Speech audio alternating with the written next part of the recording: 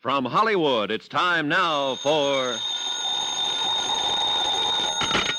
Johnny Dollar. Good morning, Mr. Dollar. This is Milo. Remember? Oh, Milo Martin, the agent, yeah. Yes, I've just read about that terrible affair about Jarvis Pocket murdered.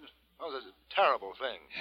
Yeah, he didn't even make it to the hospital. And you, Mr. Dollar, the killer tried to do away with you, too, huh? All I got was a nice crack on the head and a not-so-nice dunking in the canal. You were fortunate, Mr. Dollar, extremely fortunate. Yeah. Anything else you wanted to talk about, Milo? Oh, yes. I'm sorry I wasn't at the office when you called earlier. Well, your secretary gave me part of the information I was after. She remembered a man had phoned your office yesterday. Yes, she said he was a business associate of someone named Joseph Fallon. Well, I was out at the time, but he did leave that message. Well, what I wanted to know is, did he ever call back? No, he didn't. He probably will, unless he figures he's already found his pigeon. Pigeon? What for? Blackmail, Mr. Martin. Blackmail.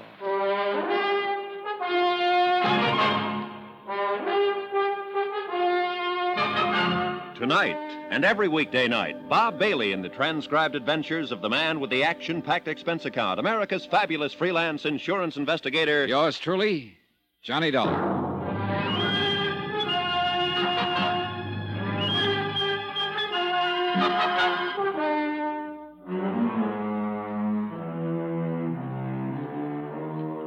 Expense account submitted by Special Investigator Johnny Dollar, location Ocean Park, California. To State Unity Life, Home Office, Hartford, Connecticut. Assignment, The Silent Queen Matter. Expense account, final page. 27 years ago, somebody had hired one Joe Fallon to murder Tom Sanford, the husband of silent movie star Mavis Gale. But Joe had muffed the job. Now that somebody had turned killer himself. His first victim, Tom Sanford, who'd been going under the name of Barney Slade and running a penny arcade in Ocean Park. The second, Jarvis Pocket, who could have helped us spot the killer. The only two others who might help us were actor Francis Trevelyan and actor's agent Milo Martin. And both had received phone calls from the killer. The reason? Blackmail, obviously. Item 13, $1.35 cab fare to police headquarters. Morning, Sergeant. Hello, Dollar. How do you feel? Oh, okay, I think. You turn up anything on Pocket's killer? Only this. 2 slugs taken from the body, fired from a .38. From the same gun that killed Barney Slade? The same. Well, it figures. Oh, I wish a lot more did. Hey, look, just what have we got anyway?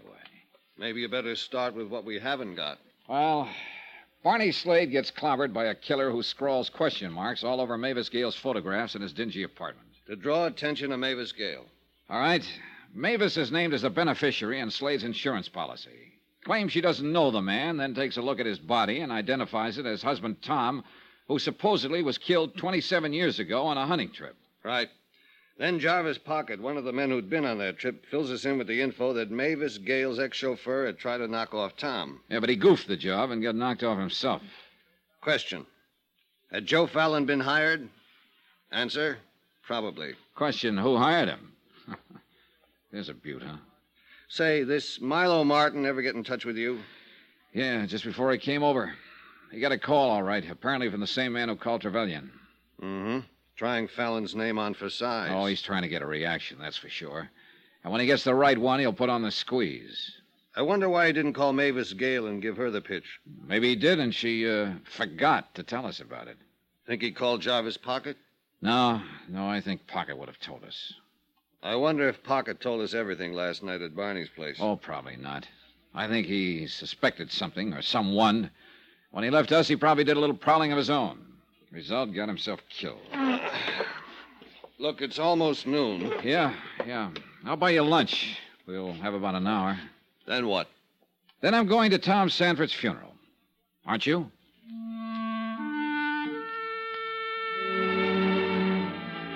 They buried Tom Sanford, alias Barney Slade, that afternoon under cold gray skies that made it look like it would rain any minute. But that didn't keep the crowd away.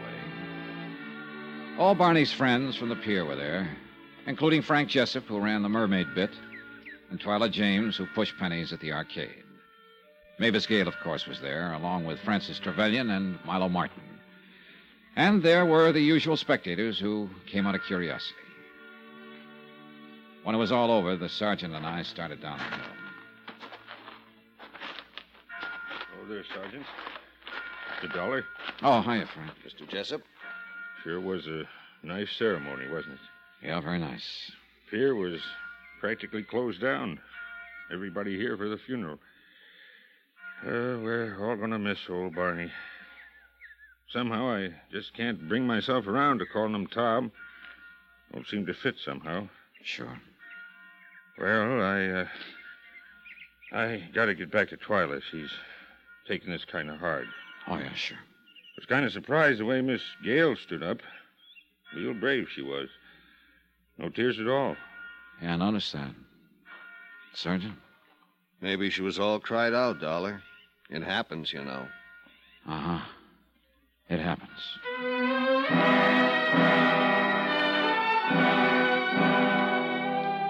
I went back to my room at the hotel later that afternoon and stretched out on the bed to do a little thinking.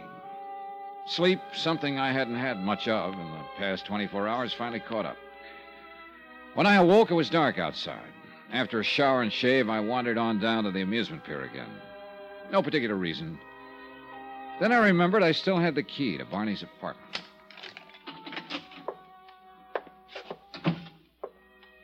I flicked on the light switch in the living room and sat down.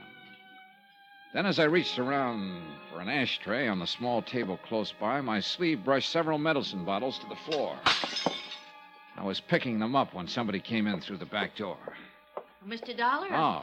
I happened to notice the light under the arcade door. What are you doing back here? Well, nothing in particular, Twyla. I'm afraid I accidentally knocked these off the table. Oh, no harm, I guess.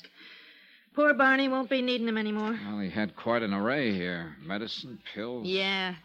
Virus of some kind. Hit him like a ton of bricks a month or so ago. Oh? Did he go to the hospital? No, not Barney. He wouldn't hear of it. Well, who took care of him? Oh, Frank Jessup, myself.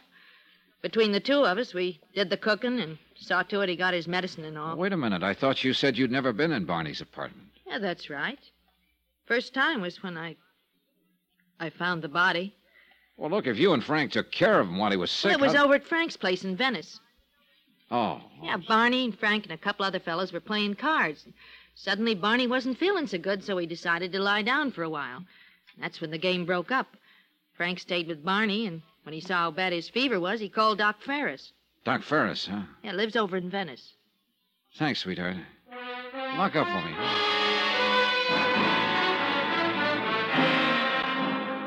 Expense account item 14, $1.50, cab fare and tip to Doc Ferris's place in Venice. Barney, he told me, had been a pretty sick man, high fever, delirious at times. But Frank Jessup had stayed by his bedside during the crisis and had done a good job of nursing him through the night. Expense account item 15, $1.50, same cab, back to the amusement zone. The attendant at the Mermaid bit told me that Frank Jessup had gone home early. Expense account item 16, 75 cents, cab fare to Frank's bungalow in Venice. The place was dark. No answer. You looking for Mr. Jessup? Oh, yes, ma'am. He just left a few minutes ago. Out for a walk, I guess. Oh, that's so? Do you know which way he headed? Down the street. That way. Good, thanks. I finally caught sight of him a couple of blocks later. He was headed south along a back street. I trailed him all the way out to 47th Avenue. Sand dunes, oil wells, a scattering of houses. Then I saw him duck into some shadows, so I waited. About 10 minutes later, a big Cadillac came along, cruising slowly. As it reached the corner, someone inside flicked out a package, and then the car disappeared into the night. Frank Jessup suddenly darted out of the shadows, scooped up the package, and came running straight toward me. Hold it, Frank. What? I said, hold it. Let go! Let go! What are you doing here? I don't have to ask you that question, do I, Frank? And I don't have to guess what's in that package. Let go! Not a chance. All right. Look, Dollar. We get a good thing here, maybe. We have. Sure, why not? 50-50. That the deal you offered to your old friend, Barney Slade? Look, I didn't want to kill him, only when I went there the other night and told him what I had in mind, he got sore. started pushing me around. How did you find out about Barney's past? That time he was sick, delirious, fever make him do a lot of talking? That's right. So Barney spilled the whole thing without knowing it. Come on, Dollar, let's get out of here. Pocket guessed you were behind it all, didn't he? Figured that's exactly how you found out, so you had to get rid of him, too. Look, Dollar. Hold still, little pal. Now, who tossed out that package of money? Come on, Jessup.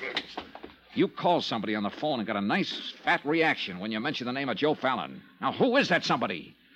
I am Mr. Dollar. Easy there. I'm a good shot. Well. The actor's friend and agent, Milo Martin. Thank you for holding our little friend here, Mr. Dollar. It makes things a lot easier. Huh? Your little friend was running a bluff on you, Martin. I don't think he's got the proof that you hired Joe Fallon 27 years ago. Oh, really? Perhaps not, but I couldn't risk it. Now, could I? So you thought you could make a little time with Mavis Gale if husband Tom was out of the way, that it? Yes, but I was wrong. Didn't even give you a tumble. Too bad, Milo. A stupid woman, really. Is quite stupid. And now, little man... Look, Mr. Martin, we can forget all this. Don't be ridiculous. We can't. And by the way, we haven't met, have we? Allow me. Frank Jessup. He runs a stall down at the amusement zone. Mr. Martin, you've got to trust me. I can keep my mouth shut. I fully intend to make certain of that, Mr. Jessup. Look, all we got to do is get rid of Dollar here. Oh, you're a sweet kid, aren't you? Nobody will ever know, Mr. Martin. I swear it. You're so right, little man. No one will ever know. Let go, Dollar. Hey! Frank pulled away from me somehow and started racing across the sand dunes, but he didn't get very far. Milo Martin pumped 2 shots into his back. That meant he took his eyes off me for just a split second, and that's all I needed. What? I belted him where he was very, very soft, and then followed with a hard uppercut. Milo 10% Martin folded without a sound. 17th and final item on expense account, $185.10. Hotel and incidentals in Ocean Park and transportation back to Hartford. Expense account total, $436.25. End of account. Remarks? About Frank Jessup. He got his out there in the sand dunes for the murders of Tom Sanford, alias Barney Slade, and Jarvis Pocket. About Milo Martin, in jail awaiting trial for murder of the above-mentioned F. Jessup. About Mavis Gale. She's going to see to it that the good work at Brother Pocket's rescue mission goes on. We'll donate $25,000 to the cause. Yeah, you guessed it. That'll be the insurance money. End of remarks, end of report. Yours truly, Johnny Dollar.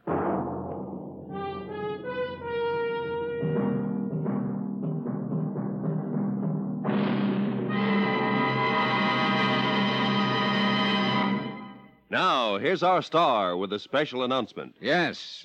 I think you'll be glad to know that beginning Sunday, instead of 5 times a week, we'll be on the air only once a week, but with a complete half-hour story.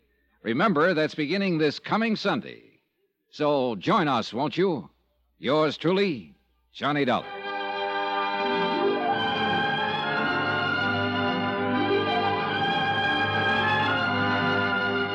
Yours truly, Johnny Dollar, starring Bob Bailey, is transcribed in Hollywood. It is produced and directed by Jack Johnstone.